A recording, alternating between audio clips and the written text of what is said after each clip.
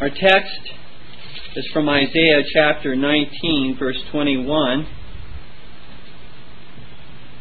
In past sermons in this series, we have looked at this text before, but we've not used it as a text for a sermon. But I do want to draw from it information with regard to the matter that is before us today. Isaiah chapter 19, verse 21. And the Lord shall be known to Egypt, and the Egyptians shall know the Lord in that day, and shall do sacrifice and oblation. Yea, they shall vow a vow unto the Lord, and perform it. In our last sermon, or lecture, kind of hard to know what to call these most recent. I do try to preach from a text a little bit at the beginning, though we do go into more historical analysis later on in the sermon, and so that it does have a text from which I am preaching, though it may be very abbreviated. But last time we considered the moral nature and scriptural duties found in the Solemn League and Covenant. For if what is promised to be performed in the Solemn League and Covenant is not a moral duty found in God's Word, yea, is even contrary to God's Word, then there can be no moral duty to own the Solemn League and Covenant as obliging upon anyone. We, however, are convinced, and have addressed this matter in the last lecture, that the Solemn League and Covenant is morally obliging because the duties found in it are biblical. Remember that the religious goal of the Solemn League and Covenant was not a mere confederation of churches from England, Ireland, and Scotland working together in brotherly love, but further than this. The Solemn League and Covenant and the duties contained therein promote a unity based upon uniformity in doctrine, worship, government, and discipline. Dear ones, we are not praying for a confederation of churches. We have plenty of confederation of churches today, denominations, confederations of various groups of churches. But it's not bringing the church together in one doctrine, worship, government, or discipline. What we are praying for is unity in churches, a unity based upon both love and the truth. A unity based upon uniformity in doctrine, worship, discipline, and government. Any other view, dear ones, any other view of ecclesiastical unity, I submit to you, is a lie. It is not unity. It is a mere confederation. I would submit it is, in fact, a conspiracy against true unity. In a marriage, there is a confederation of persons to be joined as husband and wife. However, unity, not mere confederation of a husband and wife, but unity in a marriage only comes where there is unity in love and in the truth. That is where there is a like-mindedness in doctrine, worship, discipline, and church government. It is to practice, to believe and practice the principles that we find are articulated by Paul in 1 Corinthians 1:10, where he says, Now I beseech you, brethren, by the name of our Lord Jesus Christ, that ye all speak the same thing, and that there be no divisions among you, but that ye be perfectly joined together in the same mind and in the same judgment. One in love and one in the truth. How many marriages sadly have become a mere confederation of convenience rather than a union of love and truth? And the difference between these two types of marriages, I believe, is evident to all. The blessedness of true unity in love and truth, and the misery of confederation for convenience sake.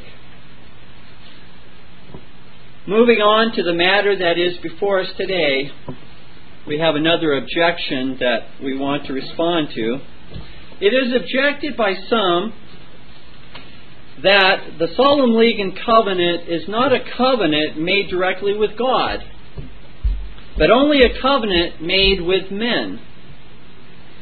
This objection denies that God was one of the parties in the Solemn League and Covenant, but rather affirms that the parties were only the three kingdoms of England, Ireland, and Scotland.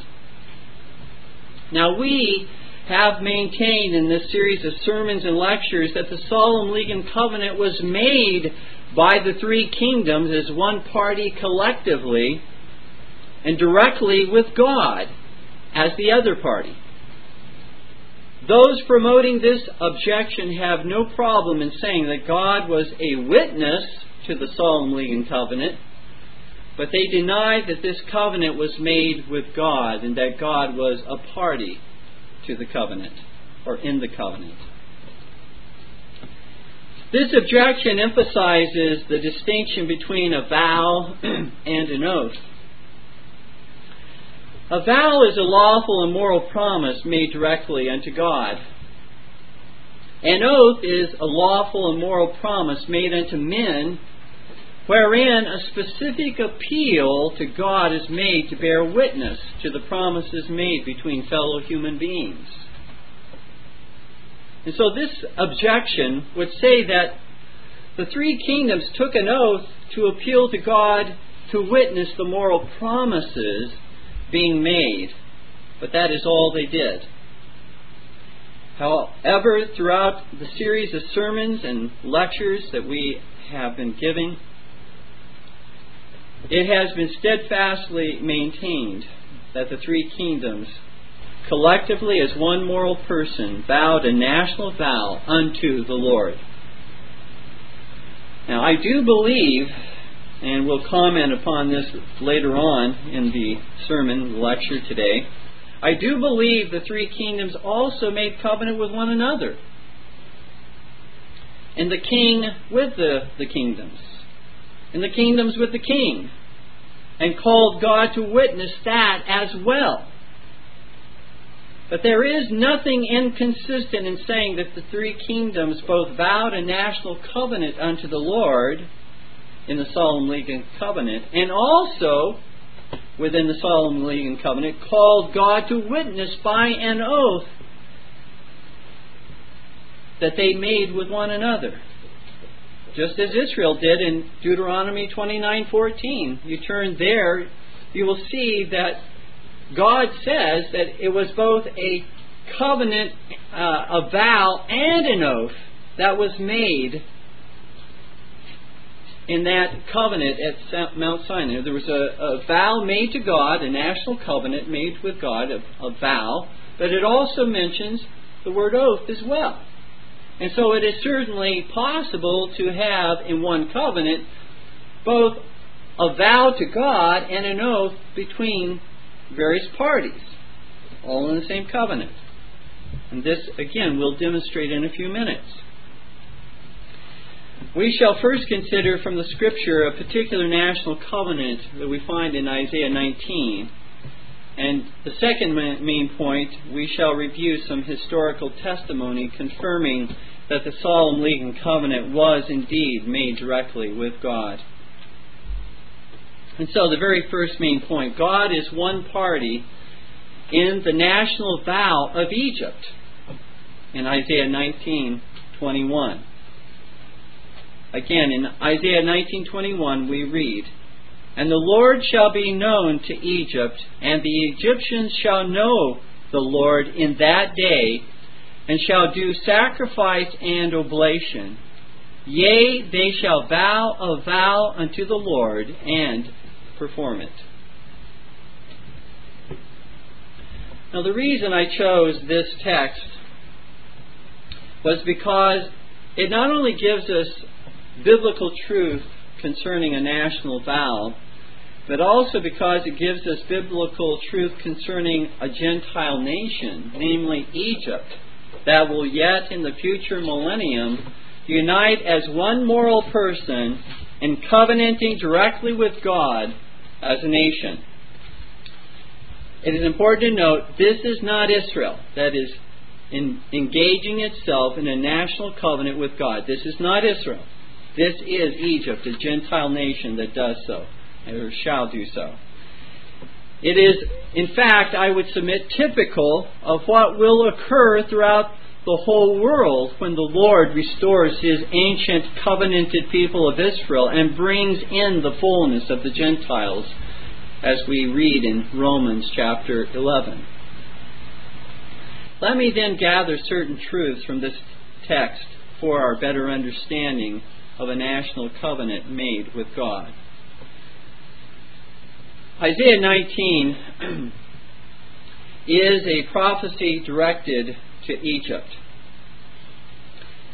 It foretells various events that the Lord will bring upon this nation in the future. Now, I do not have time to expound the whole chapter, but in the former part of the chapter, we see the righteous judgment God shall bring upon Egypt, and I want to emphasize this, as a nation. He's not going to bring it upon a small minority of the people within Egypt, but He's going to bring judgment upon them as a nation. And in the latter part of the chapter, we see the gracious blessing God shall bring upon Egypt, and again, emphasize this, as a nation. Just as He brings judgment upon them as a nation, so He will bring blessing upon them as a nation. Now, this has obviously not been fulfilled at this point in its full, complete fulfillment with regard to Egypt as a nation. Even though the gospel has gone into Egypt, as we meet even today, it's gone into Egypt, and Christ has brought some Egyptians to Himself. That's not the fulfillment of this prophecy. It has in view something far greater, to a much more significant degree, where the nation as a whole covenants with the Lord. This prophecy is therefore yet to be fulfilled in the future time of millennial blessing, wherein Christ will reign from His throne in heaven over the world in a glorious way. He is doing so now, but He will do so in a more manifest and glorious way than He has demonstrated visibly up to this point. As we move to verse 18 of Isaiah 19, we note the words, "in that day." This is a future time of promised salvation that is to come upon the entire nation of Egypt. This does not foretell the salvation, as I said, of a small group of people living within Egypt, but the conversion of the vast majority of the nation of Egypt to Christ, and also as an official national covenant made with God. Note that this prophecy speaks here in this verse 18, speaks of 5 cities in Egypt speaking, quote, the language of Canaan, while one city shall be called, quote, the city of destruction, in the same verse 18. To speak the language of Canaan would be a way of saying that Egypt will speak the same truths in the same way, that is, by way of uniformity, as God's people Israel will do. And in other words, they will be covenanted together with Assyria, as are the 3 kingdoms of England, Ireland, and Scotland in the Solemn League and Covenant. In like manner, in the future, Israel, Egypt, and Assyria will be covenanted together. They will speak the language of Canaan. They will have that highway, as we will see later on in the chapter. going from one city to the next, from one nation to the next, from Israel to Assyria, from Assyria to Egypt, indicating there will be that oneness, communion, unity that they will bear in that time of millennial blessing. It would seem that in the future day of worldwide reformation that Christ will bring, which I should just indicate may be within our lifetime, or if not within our own lifetime, within the lifetime of our children. These may be events that are not far distant, but are very close, within a matter of a few years, that we could begin to see these types of things happening by God's grace. What we see, though, by way of the 5 cities who speak the language of Canaan in Egypt and the one city of destruction, is that 5 out of the 6 cities apparently will swear a national covenant to the Lord of hosts. In other words, a great majority of those within Egypt will own the Lord and covenant with Him. Even if there are a small minority, they will be destroyed. They will be removed. They will be called the city of destruction for their rebellion against Christ and against His covenanted reformation. Note that the Scripture states that Egypt will, in this verse 18, will swear to the Lord of hosts. They will swear to the Lord of hosts.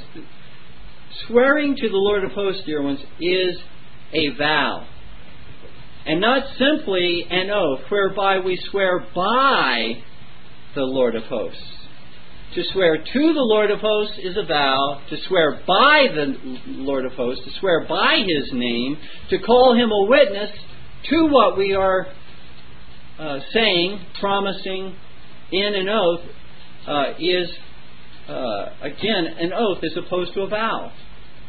In other words, this swearing by Egypt in its national capacity will be a national vow wherein Egypt is one party and God is the party to whom the vow is made. He's the first party. Egypt is the second party. Egypt as a nation will swear to be God's people, and God will own Egypt as a nation as, quote, my people, as we see in chapter 19, verse 25. Whom the Lord of hosts shall bless, saying, Blessed be Egypt, my people. Secondly, from the text here in Isaiah 19, we note in this prophecy the national uniformity in religion. Not various denominations, not independent churches, but one church within Egypt. One doctrine, worship, discipline, and church government within Egypt. And that's indicated in verses 19 through 20, where it says, In that day shall there be an altar to the Lord in the midst of the land of Egypt, and a pillar at the border thereof to the Lord. And that shall be for a sign and for a witness unto the Lord of hosts in the land of Egypt. For they shall cry unto the Lord because of the oppressors, and He shall send them a Savior, and a great one, and He shall deliver them, namely Christ being spoken of.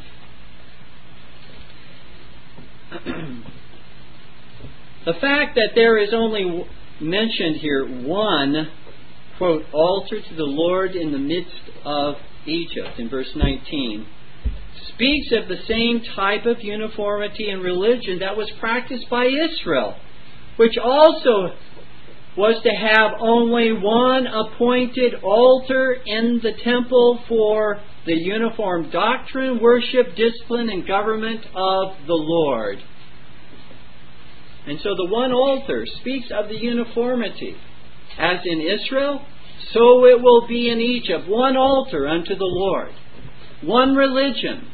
one true religion within Egypt. That's so amazing to imagine. A nation now committed totally to Islam will covenant with the Lord in perhaps relatively few years.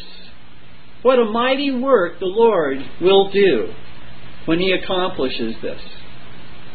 This could happen again within our lifetimes. But this is what is prophesied and promised to occur.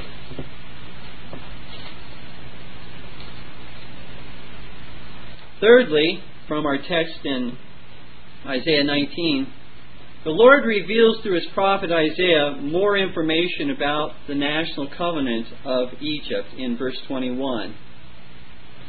There the Lord will make Himself known to Egypt in opening its eyes to the truth.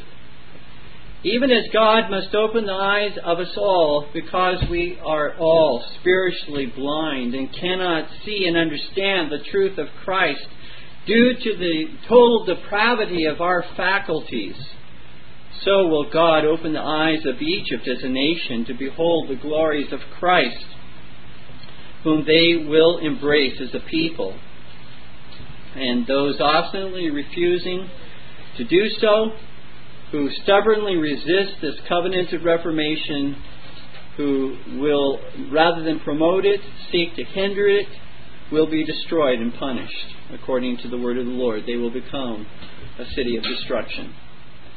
Moreover, the Egyptians, as a united people, will, quote, vow a vow unto the Lord and perform it, according to Isaiah 19:21. Again, note that when a national covenant is stated to be made with God, it is to, quote, vow a vow unto the Lord. When God is one party in a covenant, that is a vow, the prepositional phrases most commonly used are to the Lord, unto the Lord, or with the Lord. Those prepositional phrases communicate that God is engaged as a party in that covenant. These phrases can be found in passages like these, many passages, but let me give you three that you can write down and look up at your leisure. Deuteronomy 29:12, 2 Chronicles 29:10, and Numbers 30, verse 2. Now, when God is not a party to a covenant, but is called to witness the oath made between human beings, the prepositional phrases most commonly used are by the Lord, in the presence of the Lord, or in the name of the Lord. We find, again, various places in the Scripture where this is mentioned. For example, Deuteronomy 10:20, Joshua 9:18, Nehemiah 13:25, and Isaiah 65:16, just to note a representative group of scriptural references. Finally, from Isaiah chapter 19, note from this very brief survey of this chapter that it is clear that Egypt has engaged itself in covenant with the Lord, for the effect of this national covenant is that Egypt as a national entity becomes the people of God, according to Isaiah 19:25, where again we read, when the Lord of hosts shall bless, saying, blessed be Egypt, my people. You see, this was the title given, the covenant name given to Israel at Mount Sinai in Exodus 19:5. They were called my people. By way of the national covenant, they are referred to, God refers to them as my people. And so likewise, He shall refer to and call Egypt my people, because they will be in covenant with Him and He will own them to be His people, and they will own Him to be their God. Incidentally, God calls the former enemy of Israel Assyria likewise in verse 25. He calls Assyria the work of my hands, which is also, interestingly, the covenant name God has given to His people Israel.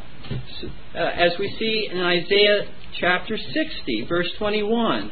Notice there that Israel likewise is given the covenant name, the work of my hands.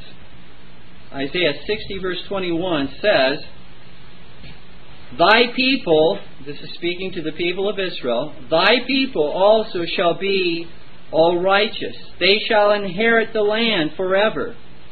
The branch of my planting, the work of my hands, that I may be glorified. They are called the work of His hands. And we know this to be referring to Israel because earlier in verse 16 of the same chapter, Isaiah 60 verse 16, Israel is distinguished from the Gentiles, where it says, Thou shalt also suck the milk of the Gentiles, and shalt suck the breast of kings, and thou shalt know that I, the Lord, am thy Savior and thy Redeemer, the mighty one of Jacob. So where we see Israel distinguished from the Gentiles, it is a pretty clear indication that we are seeing a prophecy related to Israel. Now what we have sought just to do here, as we move to the second point, I want to just summarize. What we've sought to demonstrate from Scripture is that covenants made with God, wherein God is a party to the covenant made, use certain prepositions. For example, the prepositions to, unto, and with. Whereas oaths made with fellow men, fellow human beings, wherein God is called to be a witness, use different kind of language, use prepositions that like by the Lord of hosts, or in, as in the name of the Lord of hosts, or as in the presence of the Lord of hosts. Hopefully this will be helpful as we move briefly to the next main point, where we seek historical testimony to make more clear whether God was in fact viewed in the covenant, the Solemn League and Covenant, viewed to be a party or not in that covenant. And so let us move to the second main point briefly. God is one party in the Solemn League and Covenant. Now perhaps you are asking why it is even important whether God is actually one of the parties to the Solemn League and Covenant or not. Perhaps you're asking, what difference does it make whether God is a party to the covenant or whether He is simply called to be a witness to the covenant? Well, it does make a difference, as we'll see.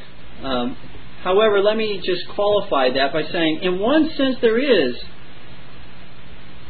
no real difference as to the perpetual obligation of the Solemn League and Covenant to all posterity.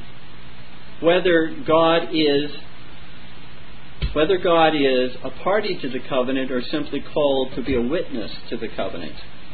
Let me cite this for you.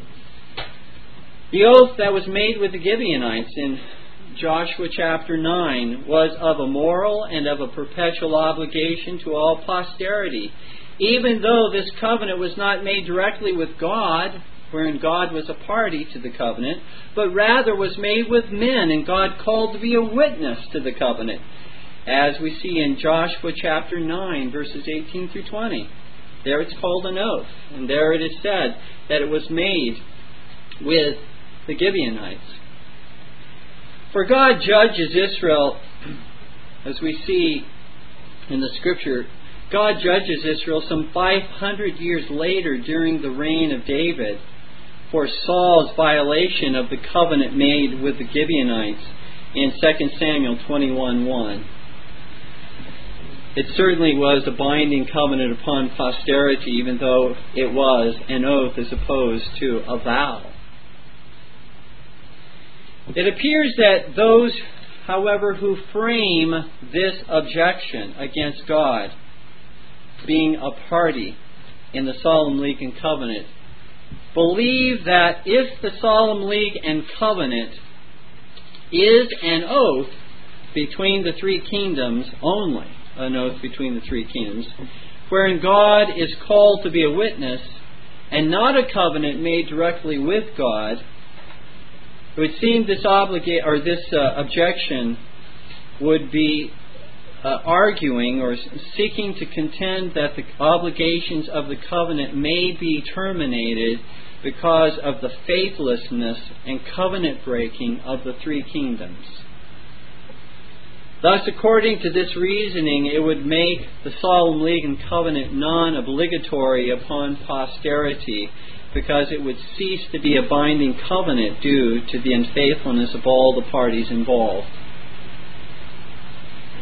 As I said earlier, even if, which I do not grant, the Solemn League and Covenant was only a national oath and not a national vow, it may still be argued that national oaths may be perpetually binding upon posterity in all the moral duties contained in it, per the national oath Israel made with the Gibeonites in Joshua chapter 9. That, I think, is one possible reason why this objection is made.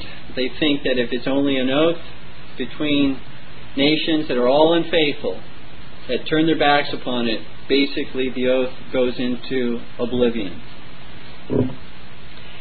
However, if the Solemn League and Covenant is a national vow made directly with God by the three kingdoms, and a covenant that binds all posterity, it is impossible to make the covenant and the moral duties found in it to be null and void, for God is the party to whom the vow is made.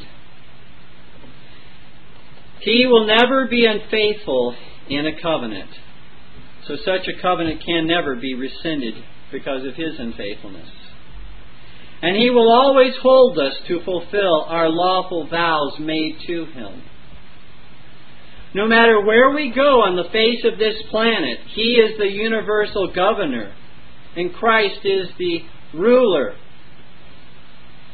of the kings of the earth, the princes of the earth, and will hold us to our covenant made with Him. No matter how many hundreds of years pass, God is from everlasting to everlasting, and He will be there to require the lawful covenants of fathers upon their children. No matter if every human being in the nation forgets the covenant made with God, He is omniscient, and He does not forget. No matter how much the covenant is trampled under the feet by the whole nation who break it, He is absolutely righteous and owns the covenant as His. There is no way to escape lawful covenants made directly with God, even to all the posterity included in that covenant. And it is my suspicion that this is why this objection is made to God being a party to the covenant.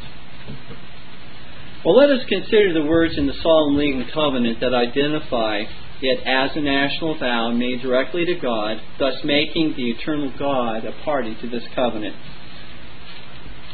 These words occur at the very end of the preface. And these are the words: "Wherein we all subscribe, and each one of us for himself, and with our hands lifted up to the Most High God, do swear." End of quote. And then follows that which is sworn to the Most High God, as indicated by the hands lifted up to Him. We shall also note that this finds very credible testimony, what I've just indicated. In just a moment we'll look at that credible testimony. Also note that at the end of the Solemn League and Covenant, God is called to witness what is stated there as well in these words. We profess and declare before God and the world. The world is called to witness. God is called to witness the oath that is made between the nations as well. Thus, the Solemn League and Covenant is both a national vow and a national oath, and both terms are used by the original framers and subscribers to the Solemn League and Covenant, both a vow and oath. Well, let us now hear the historical testimony of those who originally framed and subscribed the Solemn League and Covenant. Those living at that time, in that generation. Let's start with a faithful covenanting minister. A minister of the Church of Scotland who took the Solemn League and Covenant. John Guthrie preached this sermon upon breach of the Solemn League and Covenant in 1663. And I quote, Objection 3. He's answering an objection at this point. This is the objection. Objection 3. The Solemn League and Covenant must be broken, because we are not bound to keep with them that broke to us first. But it is so betwixt us and England. Ergo, therefore, we're not bound to it. Answer. Are there not many making this objection who, I dare say, never read the covenant? Thou poor blind creature, how darest thou speak of it? These that will say so, it seems they never understood the league and covenant, because it is not a bargain betwixt two parties on earth, the one whereof breaking, the other is free. But these three lands are one party, and the God of heaven is the other party. Therefore, though England should break, should Scotland also break the covenant? It is not after this tenor. We will endeavor reformation in these lands, but if you break, we will break also. No, it is each man swearing for himself that he shall, in his place and station, endeavor reformation, so that if it were left all to one man, he must endeavor reformation. For consider the last words of the article. Each of them for himself did lift up his hands to the Most High. And so these lands are one party, and the other party is the God of heaven. End of quote. But someone may object, John Guthrie was not a member or a commissioner to the Westminster Assembly, so he may be misinformed about the covenant being made with God.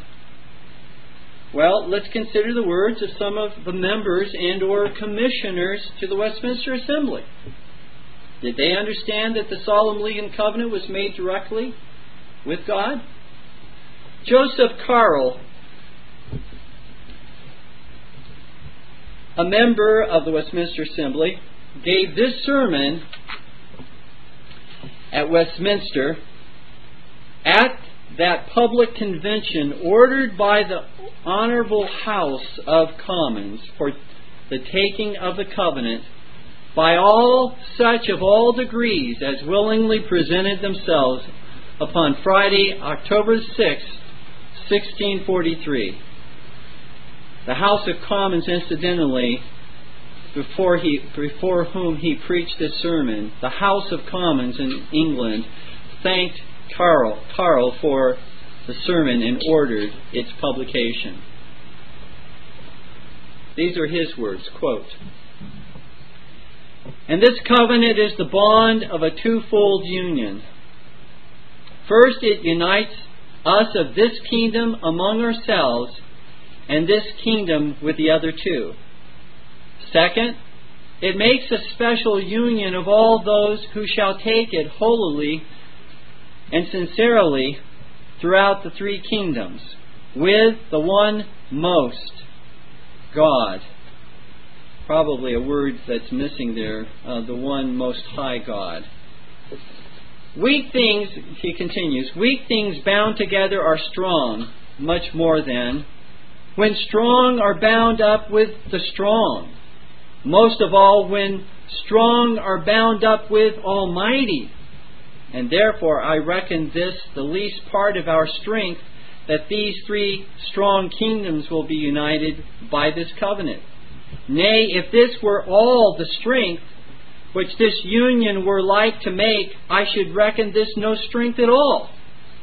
Wherefore know that this covenant undoubtedly is and will be a bond of union between strong and Almighty, between three strong nations and an Almighty God. This covenant engages more than man. God also is engaged. End of quote. Edmund Calamy, a member of the Westminster Assembly, gave this sermon on January 14th, 1645, before the then Lord Mayor of the City of London, Sir Thomas Adams, together with the sheriffs, aldermen, and common council of the said city, being the day of their taking the Solemn League and Covenant at Michael Basenshaw, London. And he states in his sermon this: the solemnity and weightiness of covenant taking consisteth in three things. Number one, because it is made with the glorious majesty of heaven and earth, who will not be trifled and baffled withal. And therefore, what Jehoshaphat said to his judges, quote, take heed what ye do, for ye judge not for men, but for the Lord, who is within the judgment. Wherefore now, let the fear of the Lord be upon you. And the like I may say to every one that enters into covenant this day, take heed what ye do, for it is the Lord's covenant, and there is no iniquity with the Lord. But since these members that I've quoted, these members of the Westminster Assembly, did not actually author the covenant, perhaps they did not properly understand the parties who were engaged in it. Well, Alexander Henderson gave this address to the House of Commons and to the Westminster Assembly before taking the covenant, and which address was published again by the order of the House of Commons. It has their imprimatur, their stamp of approval. Henderson is usually credited with having been the original author of the Solemn League and Covenant. He was a minister of the Church of Scotland, one of the commissioners from Scotland. He writes in his sermon, quote, when a people begin to forget God, he lifteth up his hand against them and smiteth them. And when his people humble before him, lift up their hands, not only in supplication, but in covenant before the Most High God, he is pleased. Such is his mercy and wonderful compassion, first to lift his hand unto them, saying, I am the Lord your God, as we have it 3 times in 2 verses of the 20th of Ezekiel. And next he stretcheth out his hands against his enemies and theirs. It is the best work of faith to join in covenant with God. The best work of love and Christian communion to join in covenant with the people of God. End of quote. But perhaps I hear the objection that these were only members of the or commissioners to the Westminster Assembly. They don't speak for the whole Westminster Assembly. Consider the following words of exhortation by the Westminster Assembly to all those who subscribe the Solemn League and Covenant. This is from the Westminster Assembly, and I quote,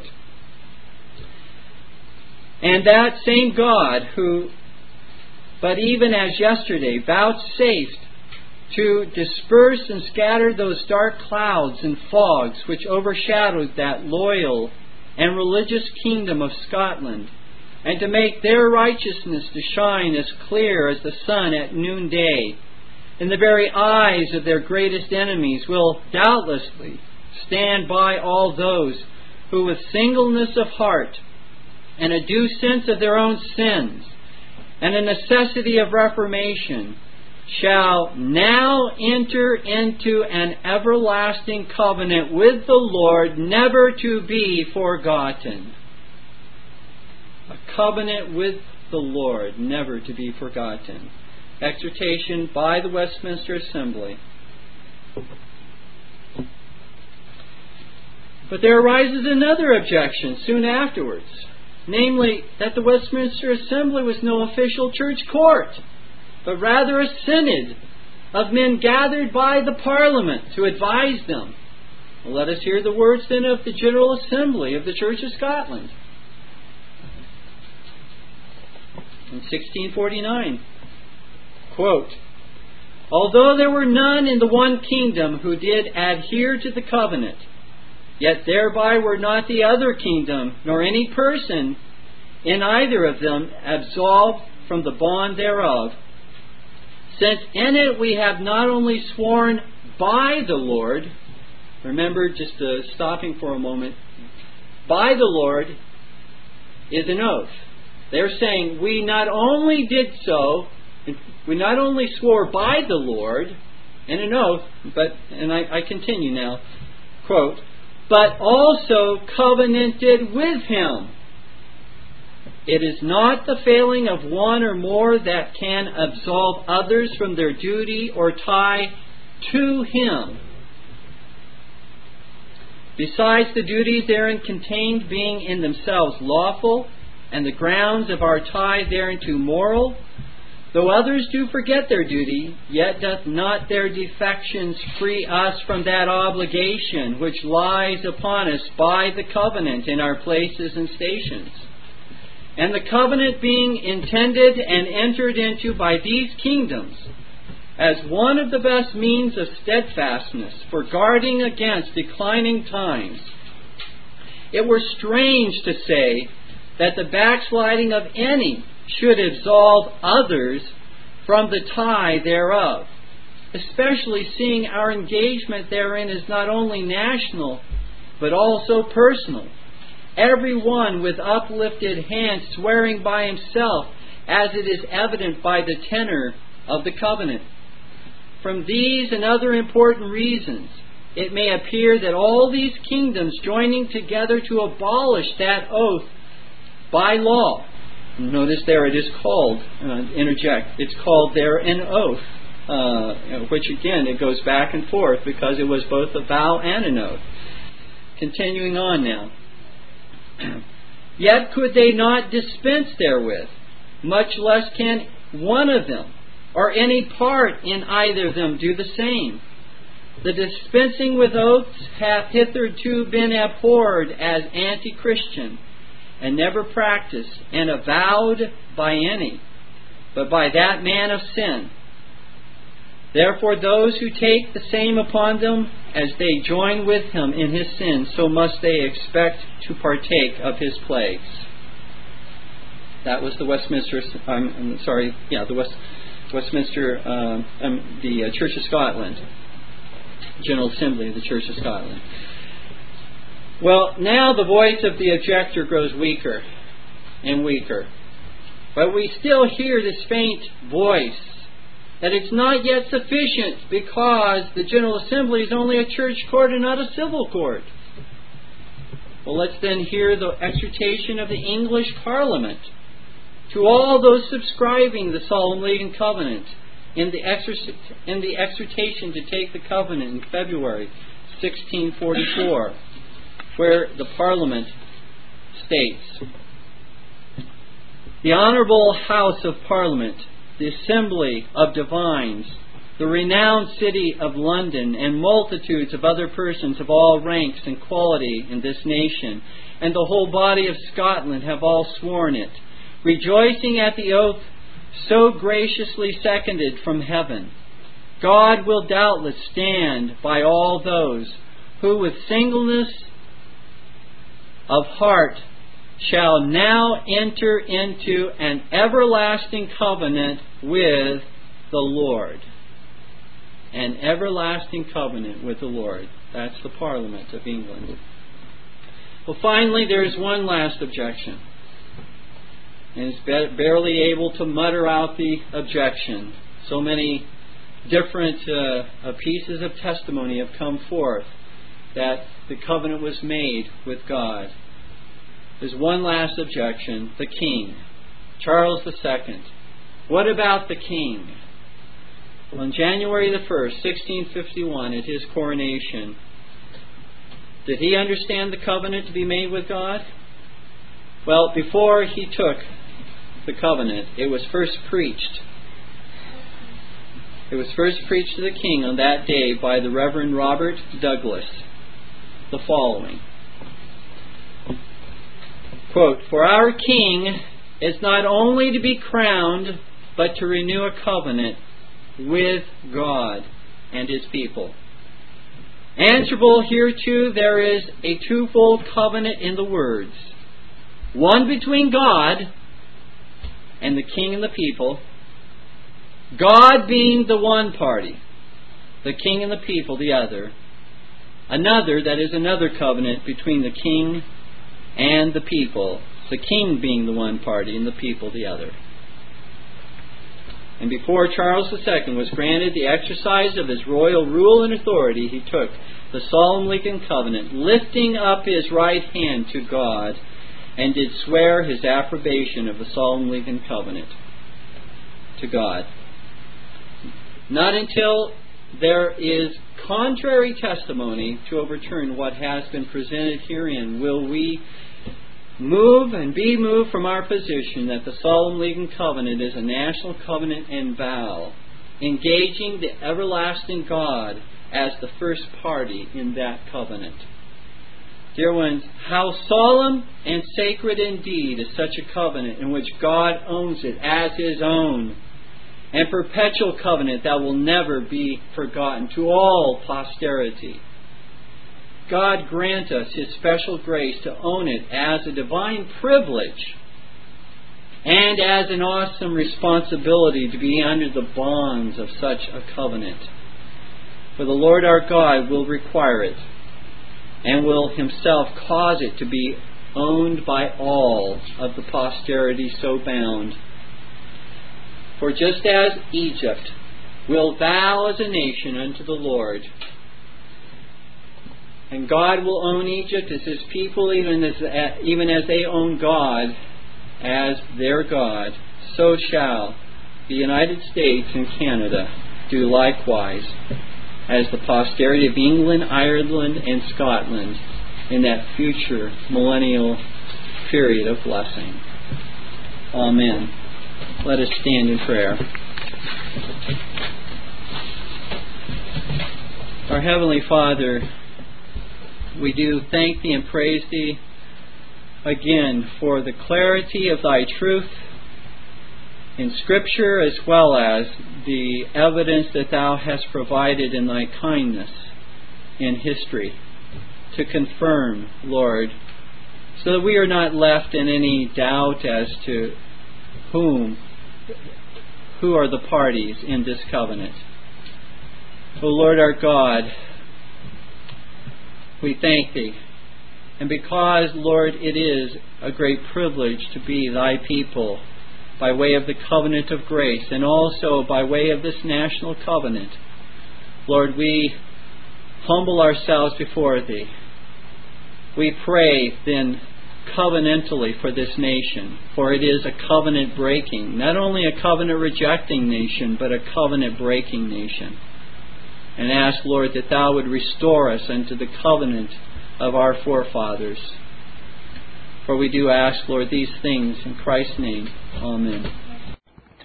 This Reformation audio track is a production of Still Waters Revival Books. You are welcome to make copies and give them to those in need. SWRB makes thousands of classic Reformation resources available, free and for sale, in audio, video, and printed formats. It is likely that the sermon or book that you just listened to is also available on cassette or video, or as a printed book or booklet. Our many free resources, as well as our complete mail-order catalog, containing thousands of classic and contemporary Puritan and Reform books, tapes, and videos at great discounts, is on the web at www.swrb.com. We can also be reached by email at swrb@swrb.com, by phone at 780-450-3730, by fax at 780-468-1096, or by mail at 4710-37A Avenue, Edmonton, that's Edmonton, Alberta, abbreviated capital A, capital B, Canada, T6L 3T5. You may also request a free printed catalog. And remember that John Calvin, in defending the Reformation's regulative principle of worship, or what is sometimes called the scriptural law of worship, commenting on the words of God, which I commanded them not, neither came into my heart, from his commentary on Jeremiah 7:31, writes, God here cuts off from men every occasion for making evasions, since he condemns by this one phrase, I have not commanded them, whatever the Jews devised. There is then no other argument needed to condemn superstitions than that they are not commanded by God. For when men allow themselves to worship God according to their own fancies, and attend not to his commands, they pervert true religion. And if this principle was adopted by the Papists, all those fictitious modes of worship in which they absurdly exercise themselves would fall to the ground. It is indeed a horrible thing for the Papists to seek to discharge their duties towards God by performing their own superstitions. There is an immense number of them, as it is well known, and as it manifestly appears. Were they to admit this principle, that we cannot rightly worship God except by obeying his word, they would be delivered from their deep abyss of error. The prophet's words, then, are very important, when he says that God had commanded no such thing, and that it never came to his mind, as though he had said that men assume too much wisdom when they devise what he never required, nay, what he never knew.